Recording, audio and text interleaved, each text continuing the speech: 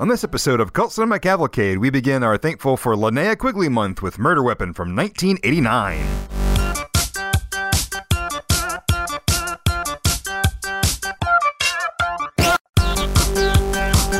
Welcome to Cult Cinema Cavalcade, a movie podcast that features hosts Brandon and Cullen discussing a film considered but not limited to being a cult classic.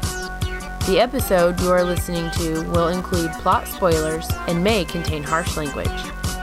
Follow CC Cavalcade on Facebook, Twitter, and Instagram. Listen to the show on cultcinemacavalcade.com, iTunes, and anywhere podcasts are found.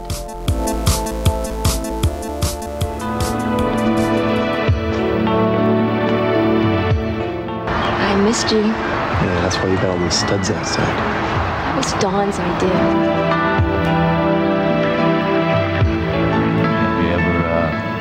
Tell her that she's being manipulative? No, that would be really stupid. She's my best friend. Whoever can be the last one standing makes the rules.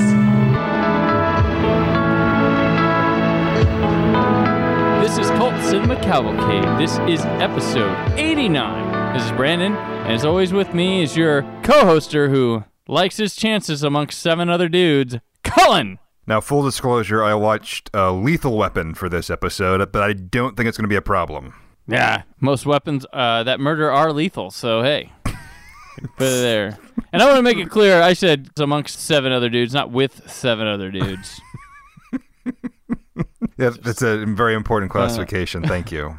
Stay tuned, folks, because we know you didn't watch this movie. It'll make sense later. Today, we are here to discuss the 1989 film Murder Weapon. Cullen, what weapon would that be exactly? 2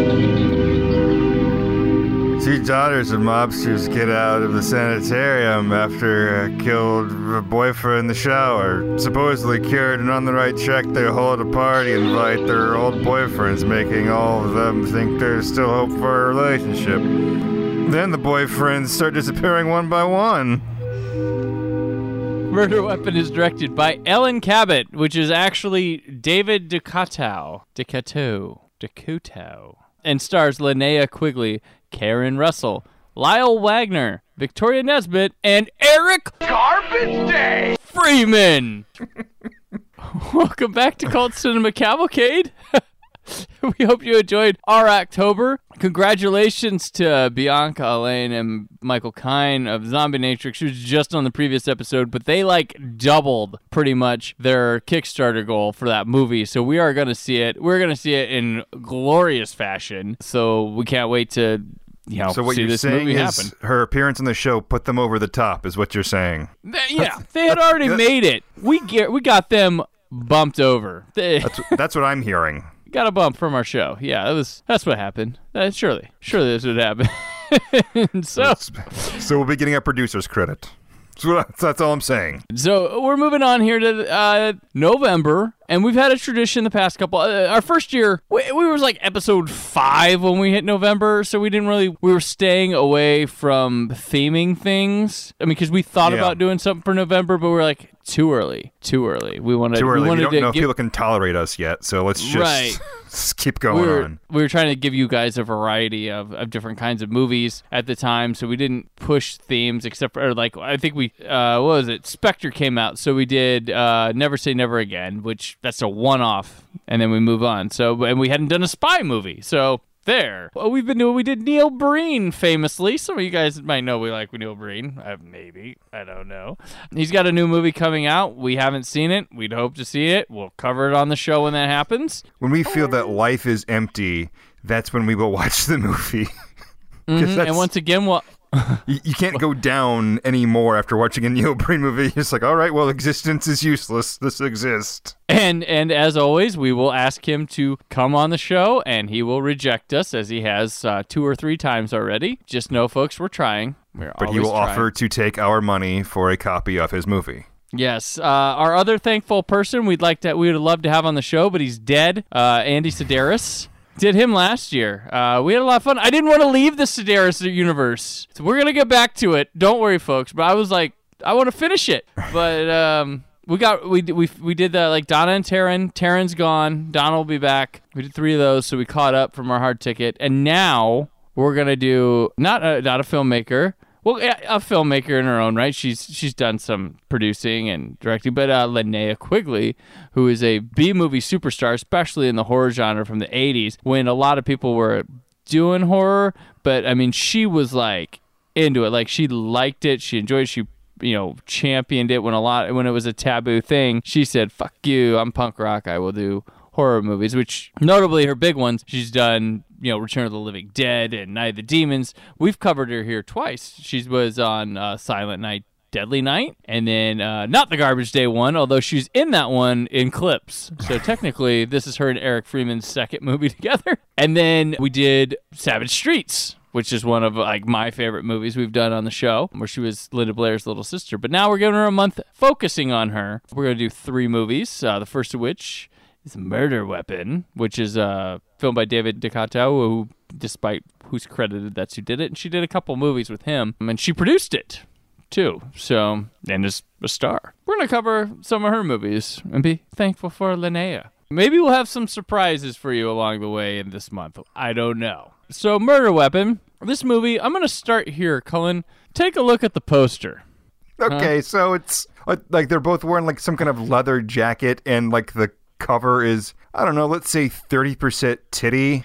Is that a conservative estimate? It's your local strip club's parody of the Lethal Weapon poster. It absolutely is. It's got the tagline. Cinnamon and Dynasty here are out for revenge, is what the poster looks like. It says they lust for revenge, they do it at night, and they're more than lethal. Murder Weapon. Now, Cullen. Yes. Look at that poster. Let me tell you, what genre of film is this movie? If I told you hey, this is a slasher movie, you would say, fuck you. No, it's not. I would say, hey, look, Andy Sedaris just made a new movie. That's exactly. what I would say. Right? It's like, oh, wow, we have Andy Sedaris knockoffs? Awesome.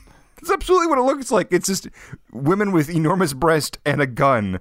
That is a lot of his movies. It's like, we want to make an Andy Sedaris movie, but we can't afford his photographer. Here's the poster we came up with. We can't afford to fly the crew up to Hawaii, so we'll just do this. But this is a slasher movie, and I'm just like, okay, Murder Weapon? Sure, that title fits slasher, but it also fits action.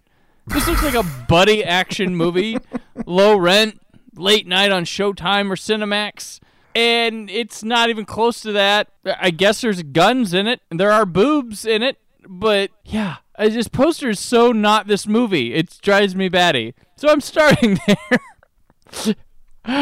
So folks, look, if you're, I hate to be so visual, but look up the poster. It's going to be, the poster's always with our episodes. If you go to our website, if you go to any of our social medias, you'll see the poster for this movie. So maybe I'm not stretching it too far. But yeah, so this movie, let's start it out. There's not a lot of background on it, but we open with Linnea Quigley, who plays Dawn, and she's in bed having a dream of herself walking with books around a neighborhood as a woman named Amy in a swimsuit sunbathes by the pool. So like Linnea looks like she's like coming home from school. Is that... Yeah. Well, it goes from like Cinemax to Elm Street, you know? It's like she's like laying in bed all like sensually, and then the next thing there's that like bright hazy glow that like the early Elm Street movies had, and it's just some blonde girl walking by herself, like, and it is like flipping a switch as well. Yeah, it's like, it's not real. It looks like she's outside, but that's like dream outside, which technically kind of is. So Dawn enters the house as a like creeper guy, wanders outside and sneaks up on the woman, Amy, as she's putting suntan lotion on. Dawn gets herself a glass of milk. Yep, this is all happening. Yes. This is a sequence of events. The creeper jumps a woman, but it appears that they are fond of each other, and they leave the pool holding hands to go inside and hump. I'd like to point out that you've summarized this in what, let's say a minute or so. What do you say? This has got to be, I don't know, well over 8 minutes of the movie, something like that. It is. And also, there's we see Amy lotion the hell out of herself. She's using a bottle and a half this entire time because it is really just like the one girl does something and then the other one's lotioning herself. One girl does something and the other's lotioning themselves. And neither one of them seemed to be of any importance or consequence to the rest of the movie, but it sure does go on for a while. I mean, we see her take the milk out. We see her take the cap off. We see her pour it. We see her put the cap on. We see her put it back in the fridge. We see her walk over to the milk. We see her drink the milk. She has a milk mustache. She licks the milk mustache off and wanders. Yeah, it's pretty long. They have to show every step because otherwise there's plot holes, right? That's how movies work. That's true. So Dawn wanders out to the pool and puts her feet in it. And I want to mention, like, during this whole thing. So it's long. It's taking its fucking time. There's no sound except from some like birds and then like this loud ADR of Dawn's feet splashing and when she goes to put them in the pool. There's no sound, but there's just loud score. There's no sound.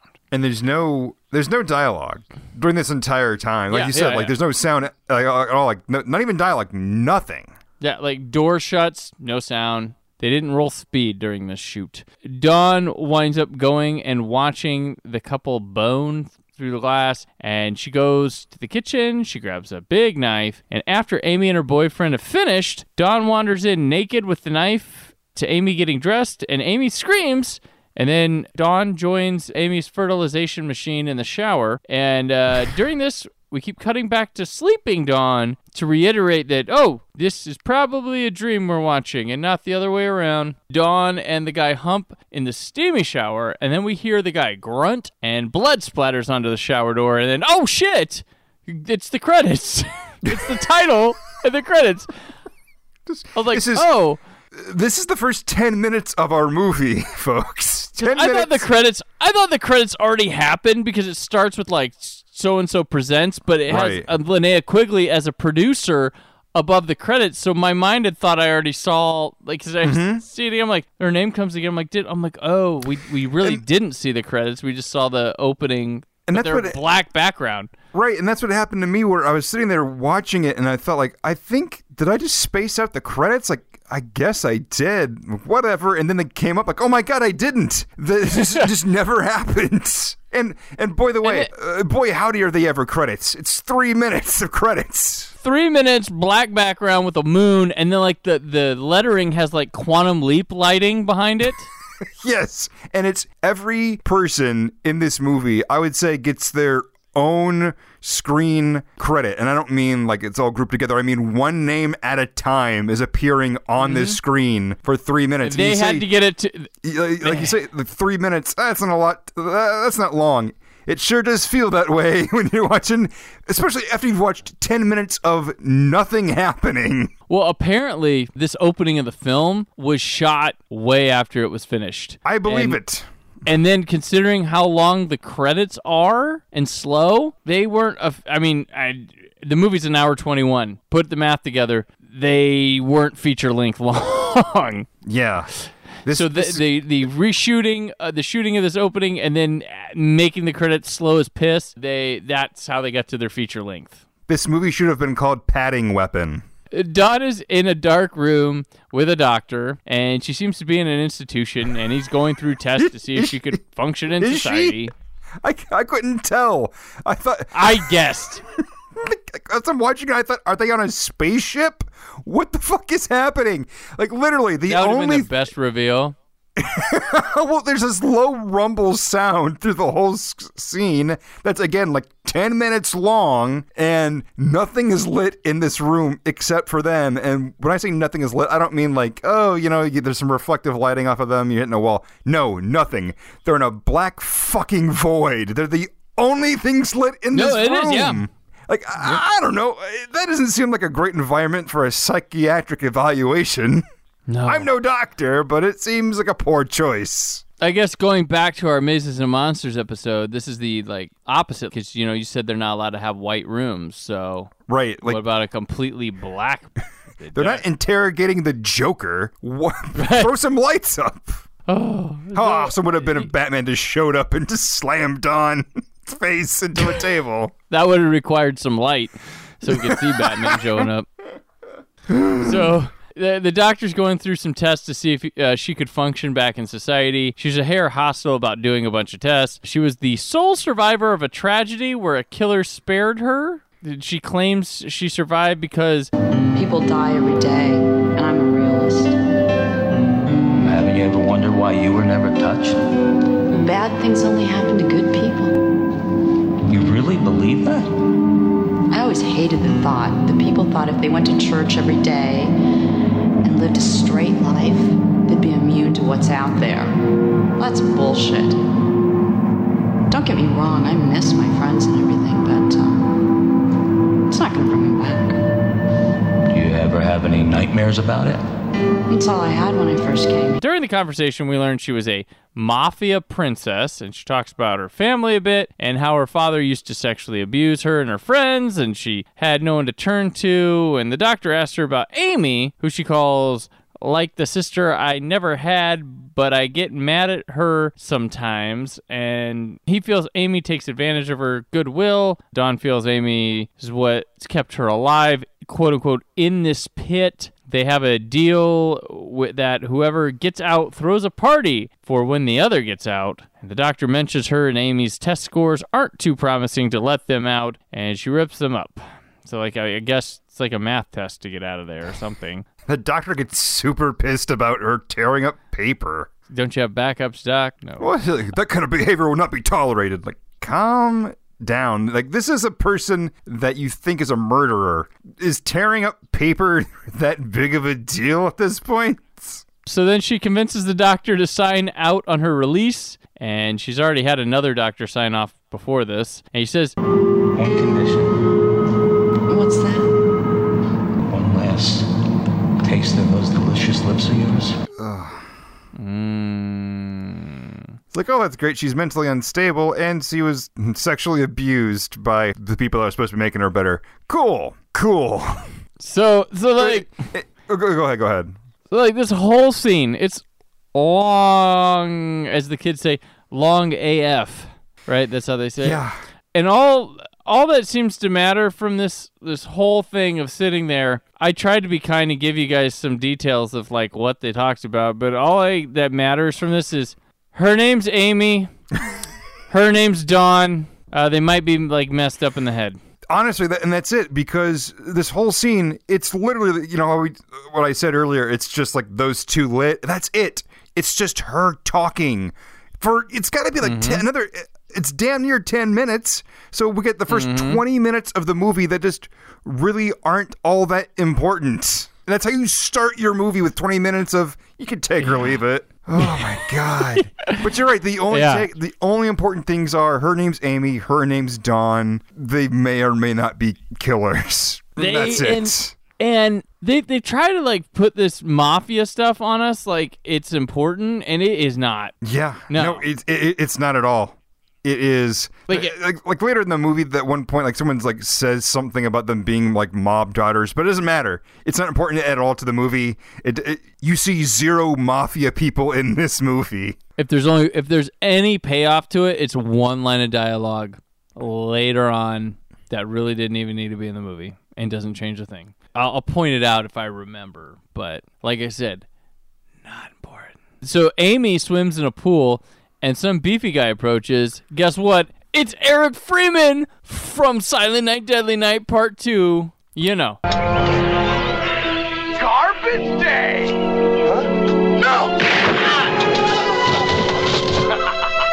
Garbage Day himself is in this movie. That's all I wrote his name down as, is Garbage Day, because why? Oh, yeah. I don't care. His name's Garbage Day to me. He adds excitement just by being in this movie. You're like, oh, I'm watching another movie with Eric Freeman. Like, he got work in more than one movie. It's amazing. This is great. It's perfect fit for his talents. He slits her throat, and then Amy awakes at night in a chair by the pool from this dream, and she goes to put water on her face, and then is grabbed from someone in the pool, and then wakes up again. And it's daytime, and she's at the pool still next to Dawn. And wasn't just that she was grabbed by someone? It was like a zombie arm that fires out of the water. Yeah. which, folks, there's no zombies in this movie. I don't know why that happened. I don't know why that happened. I can't say, I can't put it any more clearly than why. Just at least it happened in a dream, I guess.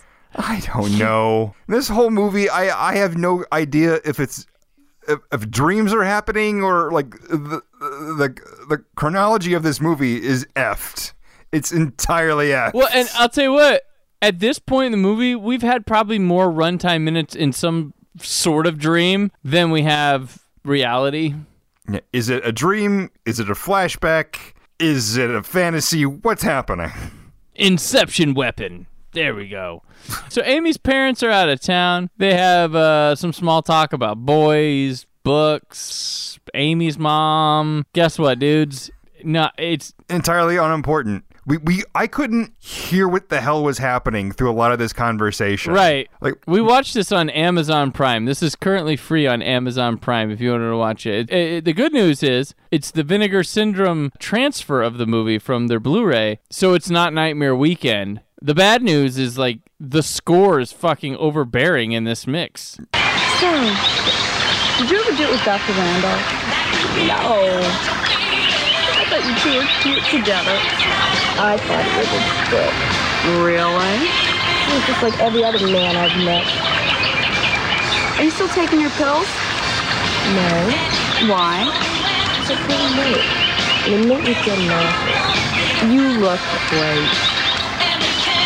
I'm working on it. Like my notes are in, just big bold letters, turn down the music. Like you filmed it, you thought it was important enough, but it turns none of it's important at all because it's just them talking about boys. I guess I really don't know. Had that runtime. I wrote down the note about the music, and then does anything important happen in this movie? Because as far as I can tell, nothing important has happened. I don't know how we're a half hour into this fucking thing. Nothing has happened. Nothing's progressed at all. You'll probably be saying that in an hour or two. So Amy zonks out again and dreams of talking with her psychologist because, God, I was hoping for another scene like this. And she talks to him about abusive boyfriends, claiming she's attracted to the competition of it and the ability to get them to do things by arousing them. And then she talks of a sensation and dream about the beach. And then he gets her to relax with that thought. And then Dawn awakens her with a drink. And her doctor is Lyle Wagner. Yes. Who, he's great because he's acting so much better than everyone else in this movie so far. Lyle Wagner is like when a kid in high school makes a movie and he has someone's dad show up for the day because they need an adult and he ends up acting better than everyone else. That's what Lyle Wagner's part is, because he's just sitting behind a desk just saying his dialogue and acting as well as he needs to for the scene, but everyone else tries very hard and cannot do it as effortlessly as Craig's real estate father.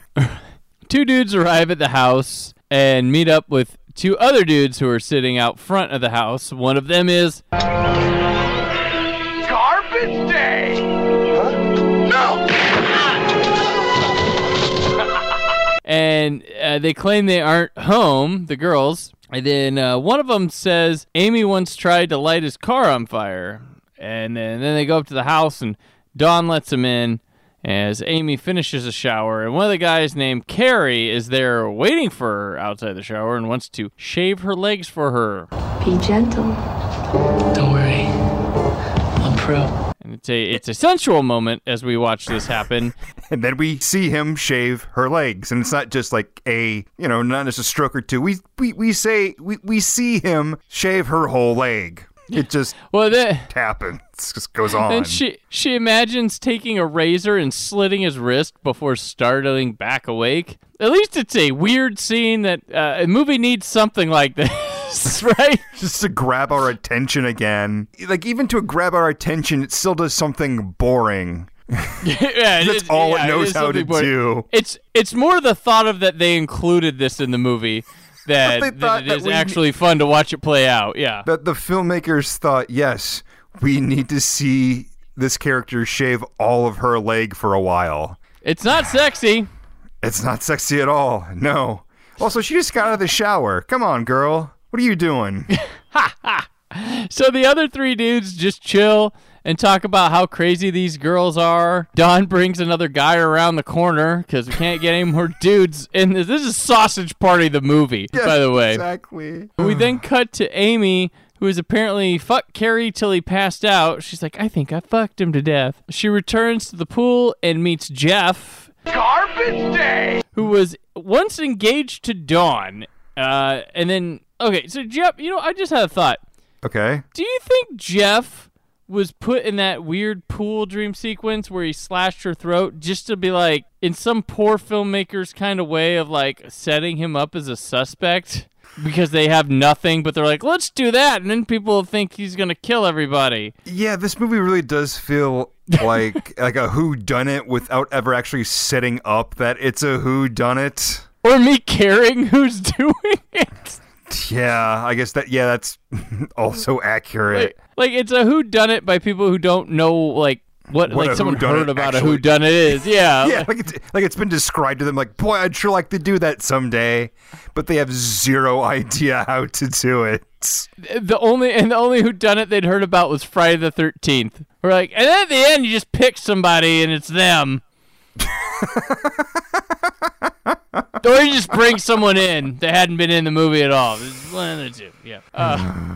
And also, like when a new guy is introduced to this party, I don't remember which one of them says is this Fantasy Island? Well, it is if you like dudes. There's literally only 2 women in this entire movie. This is the 1980s at a pool with guys that are not into that. Totally not into that.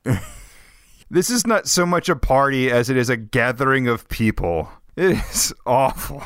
Okay. Cullen, we're going to go back to A Touch of Crass for a second. Yeah. But this is a circle jerk situation. No, it absolutely is a circle jerk situation. These guys left alone would totally be a circle jerk. These guys are keyed up, and they're all hoping to get with the women, but I mean, come on. There's only so much that they can do all week, and they can't. They're going to be raw by the end of the weekend. If they weren't getting killed, it would come up. No, there are actually multiple times in this movie where it's just a couple of guys alone in the room, and I was totally waiting for them just to start fucking. No joke. Yep. At some point. No, yep. This is something to look at. They're just close enough where it's like, okay, are they going to kiss or they're going to grab the other one's thigh? Something's going to happen here, right? They sit close on the couch. Oh, yeah, and I real know close. It's probably to keep them all in frame, but damn. And those shorts are real short. I'm just totally waiting just for a hand to creep up a thigh. There's so much of this movie. And listeners, please don't mistake what we're talking about being homophobic. The humor is this is coming from a time where they're not realizing what they're doing while being homophobic people. That's what is making me laugh so much because oh my gosh. Jeff asked Dawn if she's seeing anyone. She's like, oh, a couple of guys. Oh, okay. They're probably at the party. The party. And one guy does some coke in the car. Dawn takes Jeff to the garage to go to the store in a convertible. And in the middle of switching shirts, they decide to start hooking up. And he tells her, "Oh, baby, I can't make love to you in your car. I respect you too much. Just give me a blowjob instead." Let's just go get the fucking beer. So, really just an excuse for her to take her clothes off is what it is. And it's not even rewarding or anything like that. It's just like, oh, she's naked. And it's over. All right. What? And for those hardcore fans of Silent Night, Deadly Night 2 that were like, man, I want to know what he's like with his shirt off. Yes. There you go. Happy Garbage Day. Oh my God. But I love how they show the guy just doing the coke in the car because it is literally what do you say, a second and a half where you see him you just kind of put it together well, I think it was coke. It's what it seems like he was doing, but it's just such a short, brief thing. Why is that even? There's so many shots in this movie that just last for a second and a half that they absolutely make me scratch my head and just wonder why is that important? Does that establish something? Why are we watching this? So a man in boots arrives at the house. Another dude! Billy, his name, he wanders off. He's looking for Amy in the garage. An off-screen figure winds up smashing his head with a sledgehammer after he trips over some wire. And this actually is pretty cool. Yeah, it's actually really good effect. They smash the fucking shit out of his head, and you see it all, and it's awesome. I was like, I sat back up. I'm like, all right, here we go.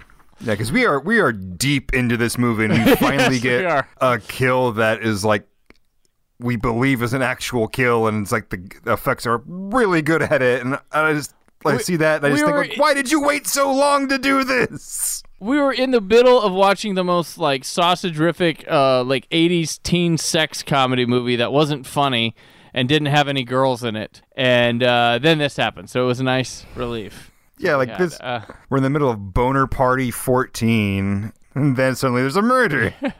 So we then meet the badass guy, quotes, badass, as he introduces himself to two dudes tossing football, who are Bart and Kevin. He's Eric. He is, we know he's a bad boy because he wears a leather jacket.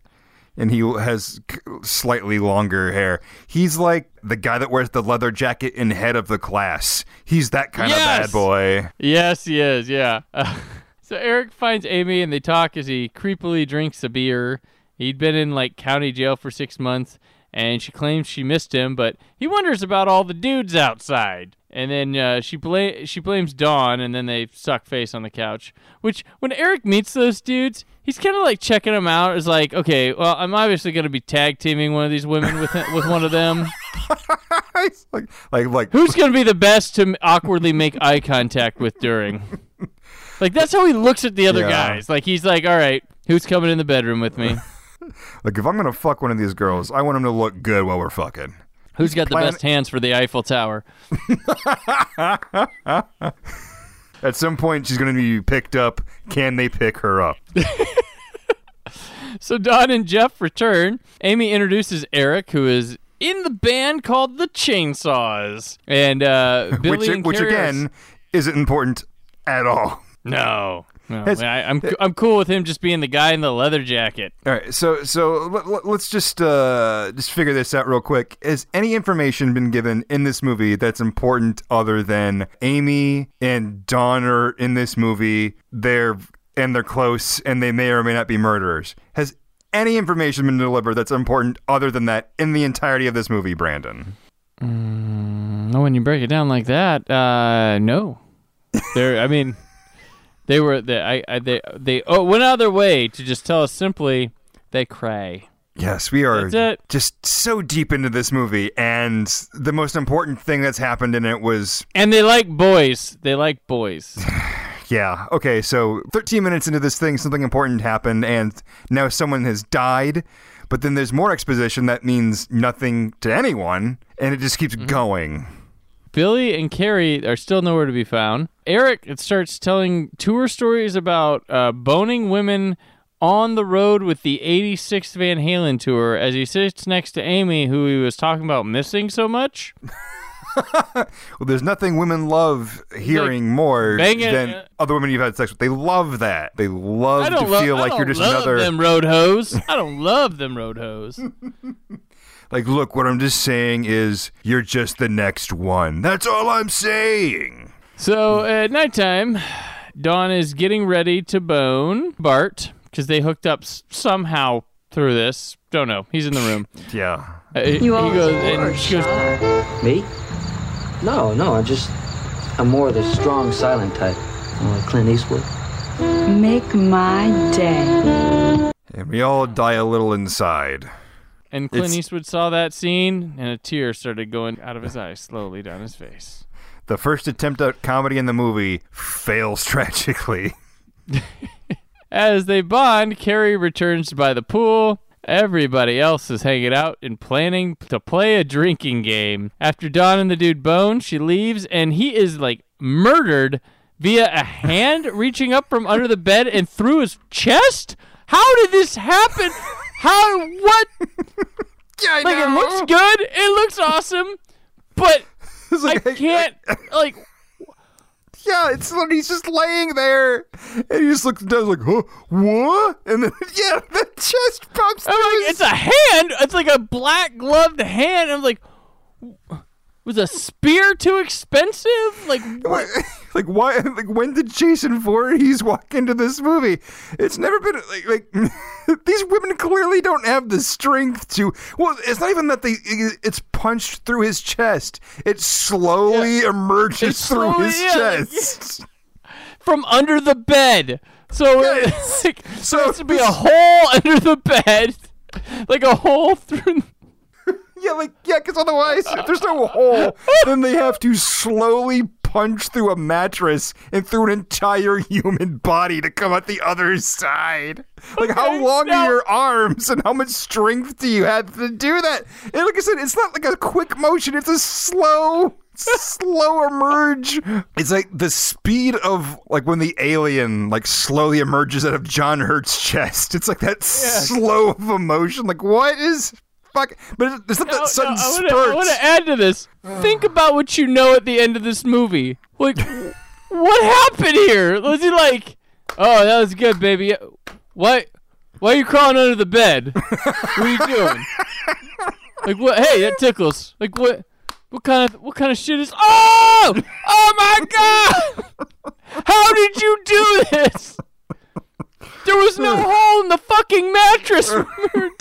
Like, what the fuck? It's just, there are so many contradictions. There's so many, like, what the hell? Like, the scene is just fascinatingly baffling. Like, he's just laying there thinking, oh, my back feels kind of weird. Huh. Like, oh, my insides kind of hurt. Wait a minute. And, like, like, what is she like? What do you think? Like he was awake. He didn't like go right to sleep. He was like sitting there watching her, and you have to be like, wait, what are you? Why are you crawling under the bed? Like, what? Yeah, because he watches her. He looks right at her when she, like, I guess, leaves the room. Like, there's no way you could for this to happen. She no way you can miss her or not leave.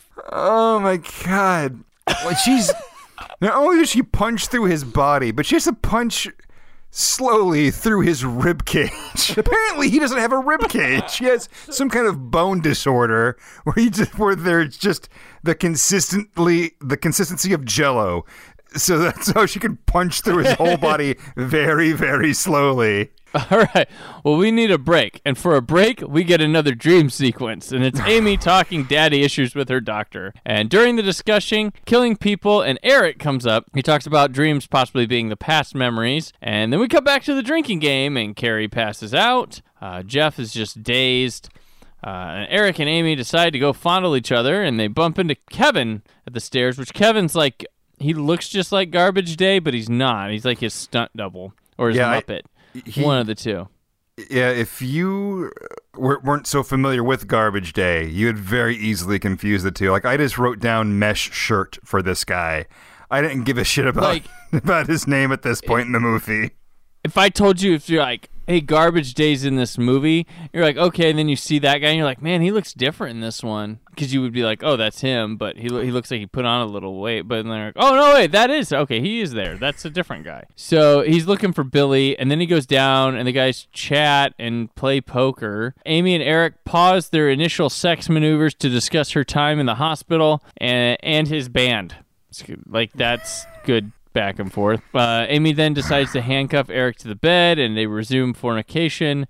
The other three dudes sit and watch some Cinemax, and one of them's like, they must be doing a marathon fucking match up there. No, you dated her. No, I was talking about Dawn. So what's she like? She's okay. A little rough sometimes. Sounds like my kind of girl. Well, she's probably waiting for you. What about Bart? Oh, he's probably sucking sheets. Go on. Boner. Nah, that's not cool. Go on. Kevin starts wandering the house. He walks in on Amy and Eric as he searches through the upstairs of the house. Carrie then goes to get another beer, and a gloved hand grabs a bottle of champagne, breaks it, and then shoves it in his neck. It's like the whole top of the bottle, too. It's like, it's a neat effect. It fits in his neck. Yeah. But at the same time, again, like, you don't have that strength. You can't do that. I don't believe that for a second. I mean, it's sharp, but the bottle, like, his neck had to grow for the bottle to fit that nicely in there. Like, that's a big-ass bottle of champagne. And like, his like, it wouldn't fit, like, round in his neck with how big that thing looked, but... Oh, no, you'd have to have, like, the third of Lou Ferrigno for it to fit completely in your neck. Yeah. So, but again, again, it looks neat. It's just not, you look at it like, no, this doesn't, none of this adds up. I mean, neat effect, but get someone else to do this, or, I don't know. Makes more sense than the hand through the bed, through the chest. It does. It does. So but after that, I'm willing to like just accept this. This seems normal. It's like you watch, like, well, it's less physically impossible, even though his neck would have to expand in order to actually. Right? Yeah. Yeah.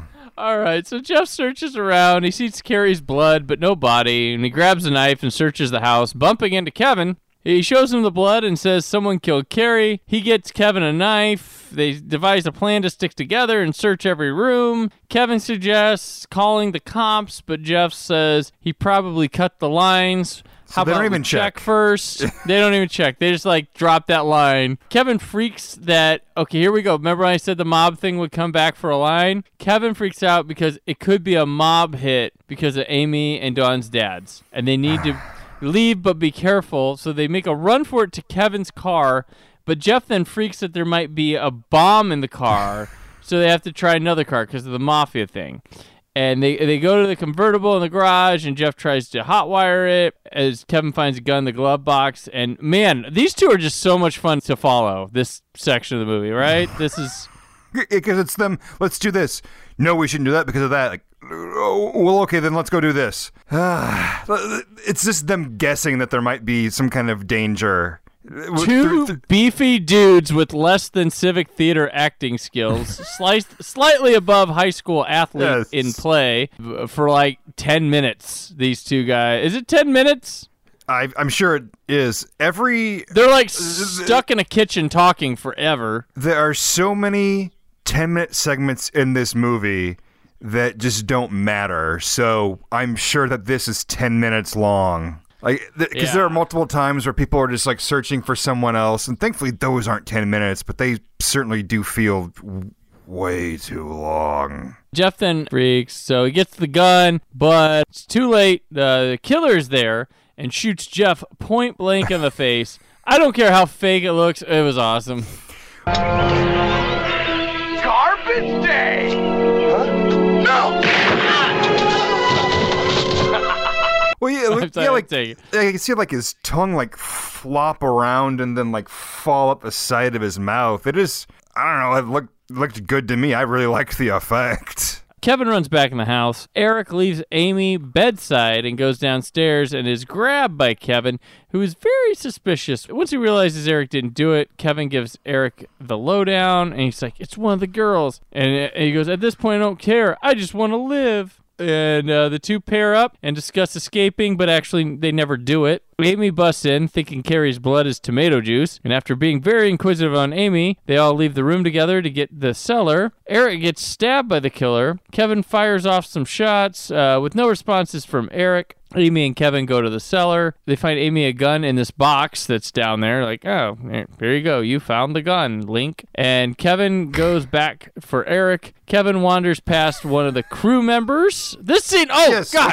Okay, so let me set this up. So that Kevin goes back to find Eric in the living room. So they're in the cellar, and then we cut. Yeah, one of these beefy blonde dudes just moseying around. Yeah, the guy in the mesh shirt, right? But he didn't show up in the room for a good 5 seconds. Like, it establishes the room. Yes. Before he enters. But there's already somebody in the room. On the right side of the screen, there is a light. And when I say a light, I mean a light that the filmmakers are using. A light on a tripod, and there's a guy standing next to the light holding a cup of coffee. With a headset on. And like the TV's on during this too. Like it's like static on the TV. The TV is Yeah, like you said, staticky. It's kind of in front of him. Well, it's in the shot too, but like it looks like a parody is about to happen, but it's not. It's just a crew member is entirely in the shot, standing next to a light. It is plain as day, and Kevin comes in to search the room and like walks by him like he's invisible. It's hilarious. And when I first saw this person standing there, I thought like, oh, are they like? Is this like is a jump scare about to happen? Is because it took my brain a moment to register what was happening. I really felt like, oh, this is going to be part of the movie. Like, no, that person shouldn't have been in the shot at all. Because it really... I thought it was going to get, like, meta or something, where it was going to be, like, this movie getting filmed, or, like, the doctor's doing some, like, experiment thing. Like, I thought, like, oh, here's the jig. It's a trick on... No. Yeah. No.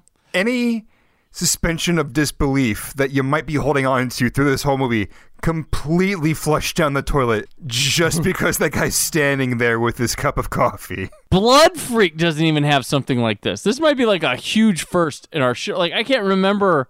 something like this. Yeah, this is probably the biggest error I think I've seen in a movie. Like, every once in a while you see, a boom mic might pop into a shot, or maybe you see, like, someone's hand that shouldn't be in there or whatever. I've never seen a light and a whole body just standing. It's ridiculous. How did no one...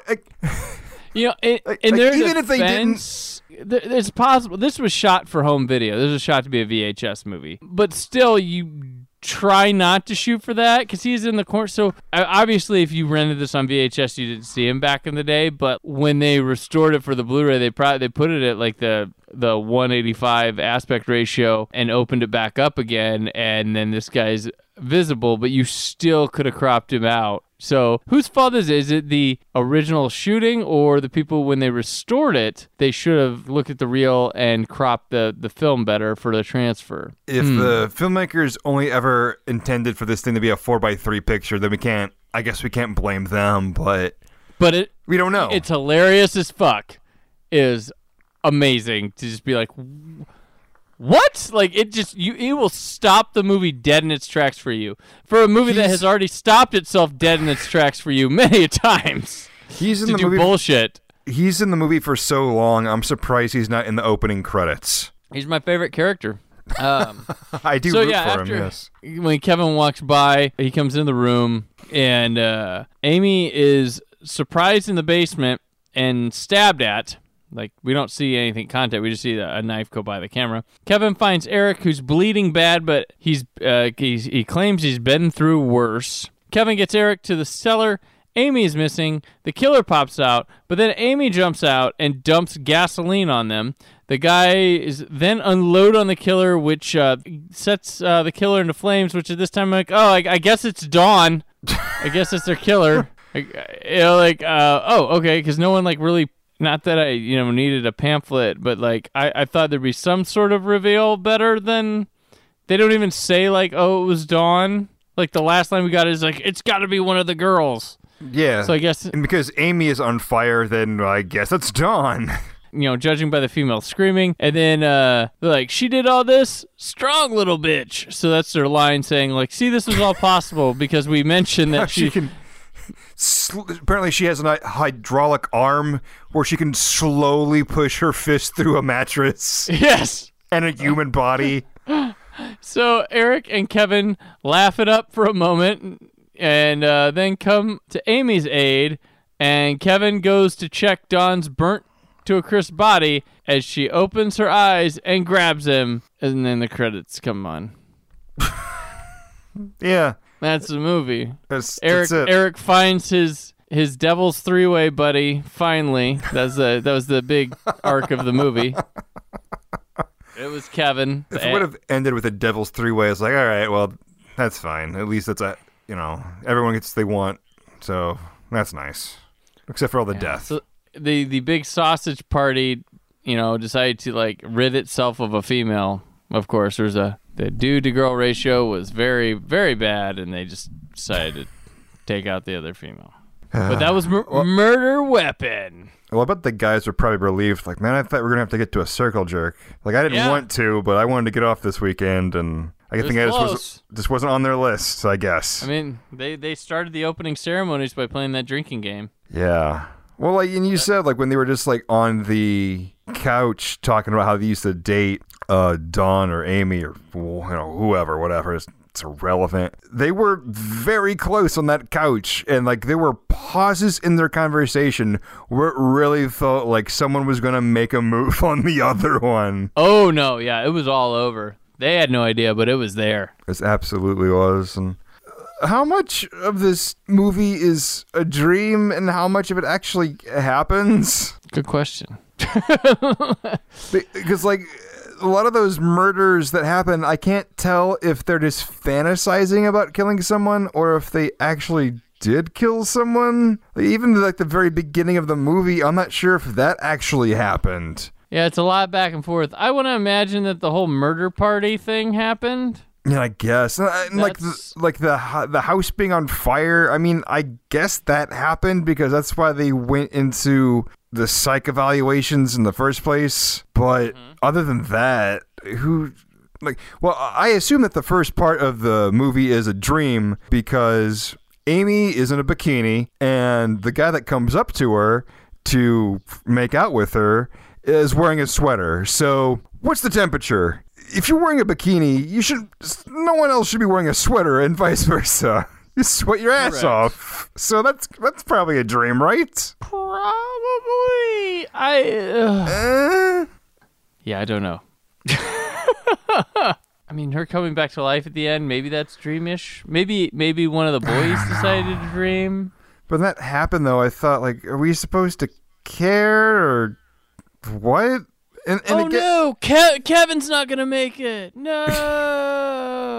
And again, I thought, so was that part of a dream or, I don't know, like the only reason I have any kind of indication of what the time frame of this movie is because I read the synopsis I read at the beginning of the episode, where after they were released, that's when the party happens. I really didn't know, honestly, when I was watching this movie. I didn't know, like, if the party happened before or after these evaluations. I thought maybe that's why they were in there in the first place. But then, like, when Dawn's face was burnt, like, oh, so I guess it's after that. God, Brandon. I watched this movie. I paid attention to it. I took notes. All 1 hour and 20 minutes of it, yeah. Took notes, 2 sentences? Like, that's, I know.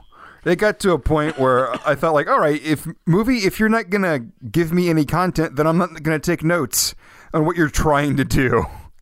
I'm just going to get the broad strokes because that's all it kind of mattered. I don't know if anything mattered in this movie. No, I don't know. That's what this movie could have been called. Does anything matter? Does it?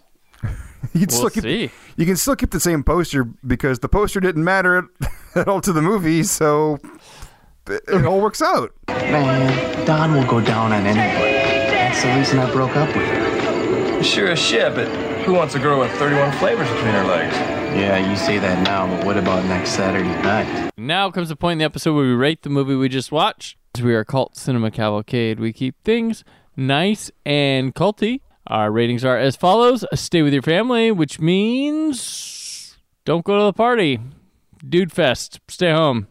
Drink a beer there. Don't involve yourself in circle jerks. Converted, which means you kind of, you know what, you'd give us one of these ladies a chance. They may be batshit crazy, but maybe not for you. Maybe you'd be the guy to turn them around or something. I don't know. Or drinking the Kool-Aid, which means it's fucking garbage day, bitch. This is awesome. Murder Weapon.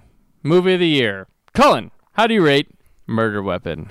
Man, this is a hard one. Like, even as I was watching it, I was trying to think, how am I going to rate this? And those are always the hardest ones to rate, when I have to consciously think about how I'm going to rate a movie.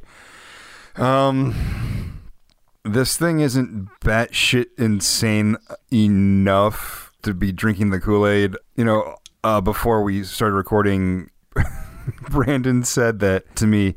You know, you always say that you look for like a Dangerous Men level of absurdity, and there's definitely... Quote unquote, Hack-O-Lantern. You said, for every Cult Cinema Cavalcade movie, I want Dangerous Men. That's what you said. Yeah, exactly. And there's definitely some some of those vibes here, but it doesn't quite go into, it's weird. It has that feel, but it never fully goes into that territory of total absurdity. You know, and like I said, nothing seems to matter. It just goes on for a while. God, I mean, I guess I'm converted on it. It's not, it can be a difficult watch, but I know we've had more difficult watches than this, honestly. But it's just for a few of those moments, like seeing that crew member, and some of the kills are actually really good, like we said, but it's a head scratcher as to understand what's going on and if anything will ever matter ever again. So Brandon, how do you rate Murder Weapon? This is a tough one. Like you said, we got a movie where a lot of in between the lines are like excellent Kool-Aid moments. The sledgehammer to the head kill, like most of the kills.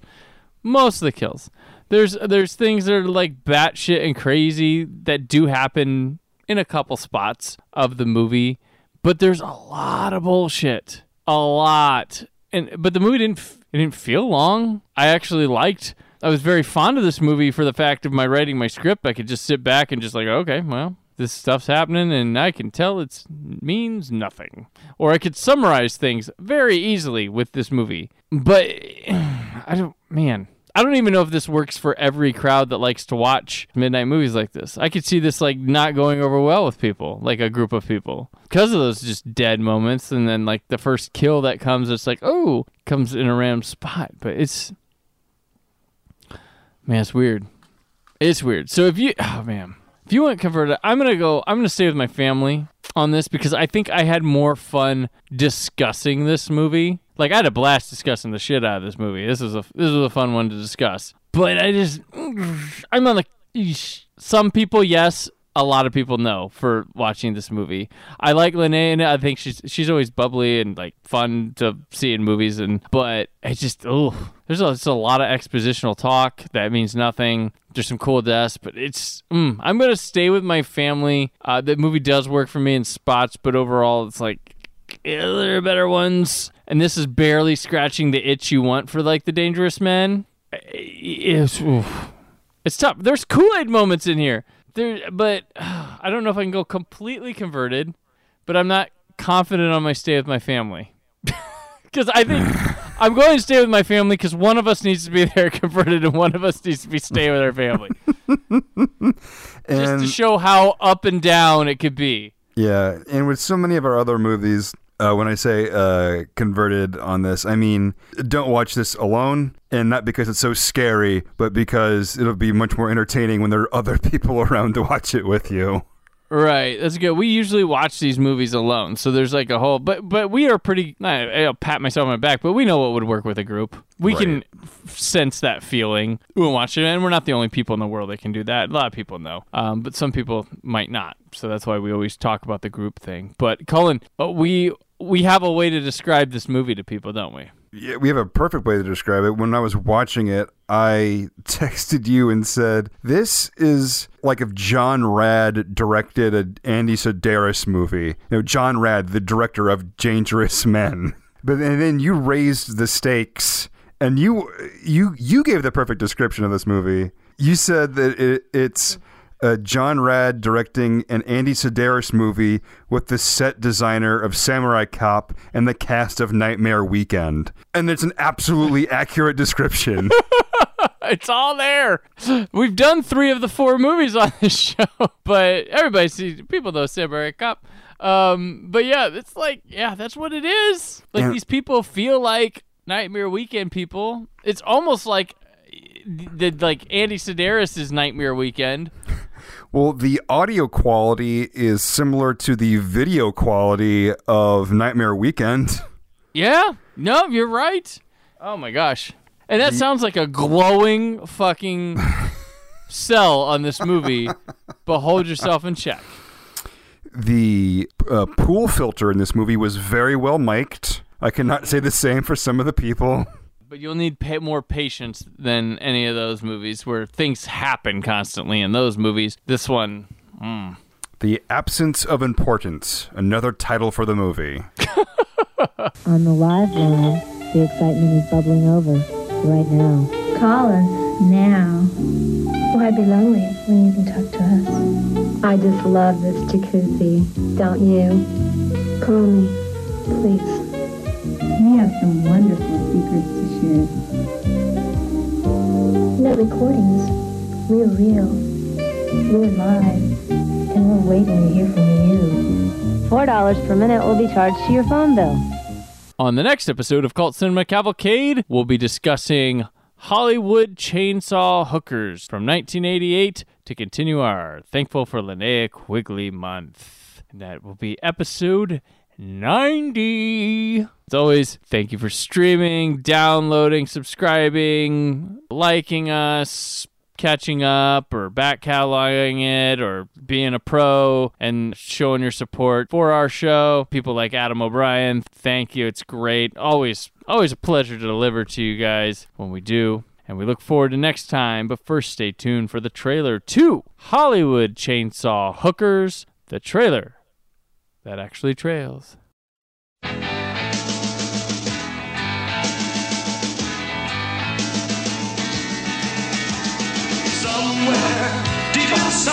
When you work in Hollywood, you learn fast that there's just two kinds of girls in a town like this.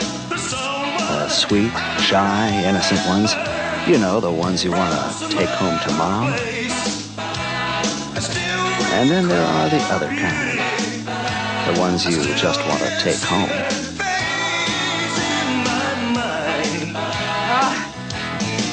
Music does something.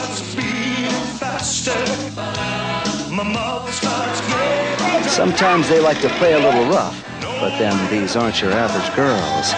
Oh no! And this isn't your average movie.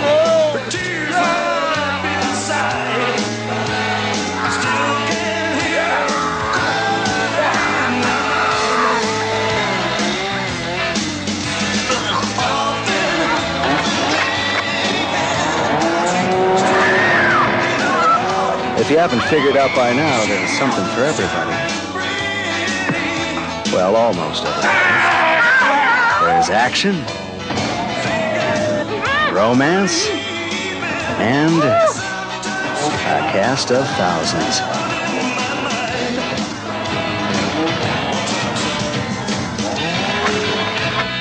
It's Hollywood Chainsaw Hookers. These girls charge an arm and a leg. I think it's time somebody cut you down to size, Jack. Have you ever considered therapy? I'm going to enjoy splattering you. Hostile. Very hostile. But a great set. Yeah, I know.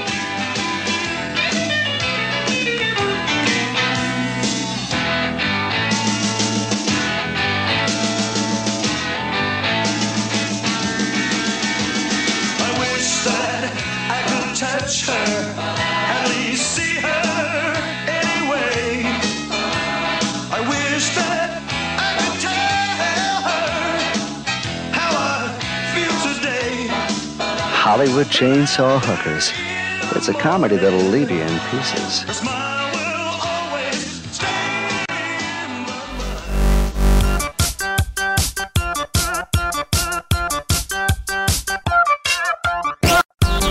Thank you for listening to Cult Cinema Cavalcade, part of the Creative Zombie Studios Network.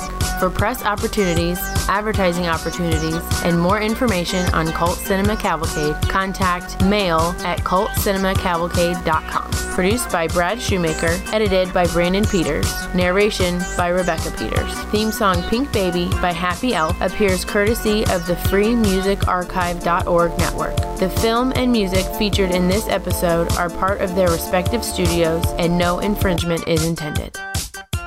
Join us again in 2 weeks for a new episode of Cult Cinema Cavalcade.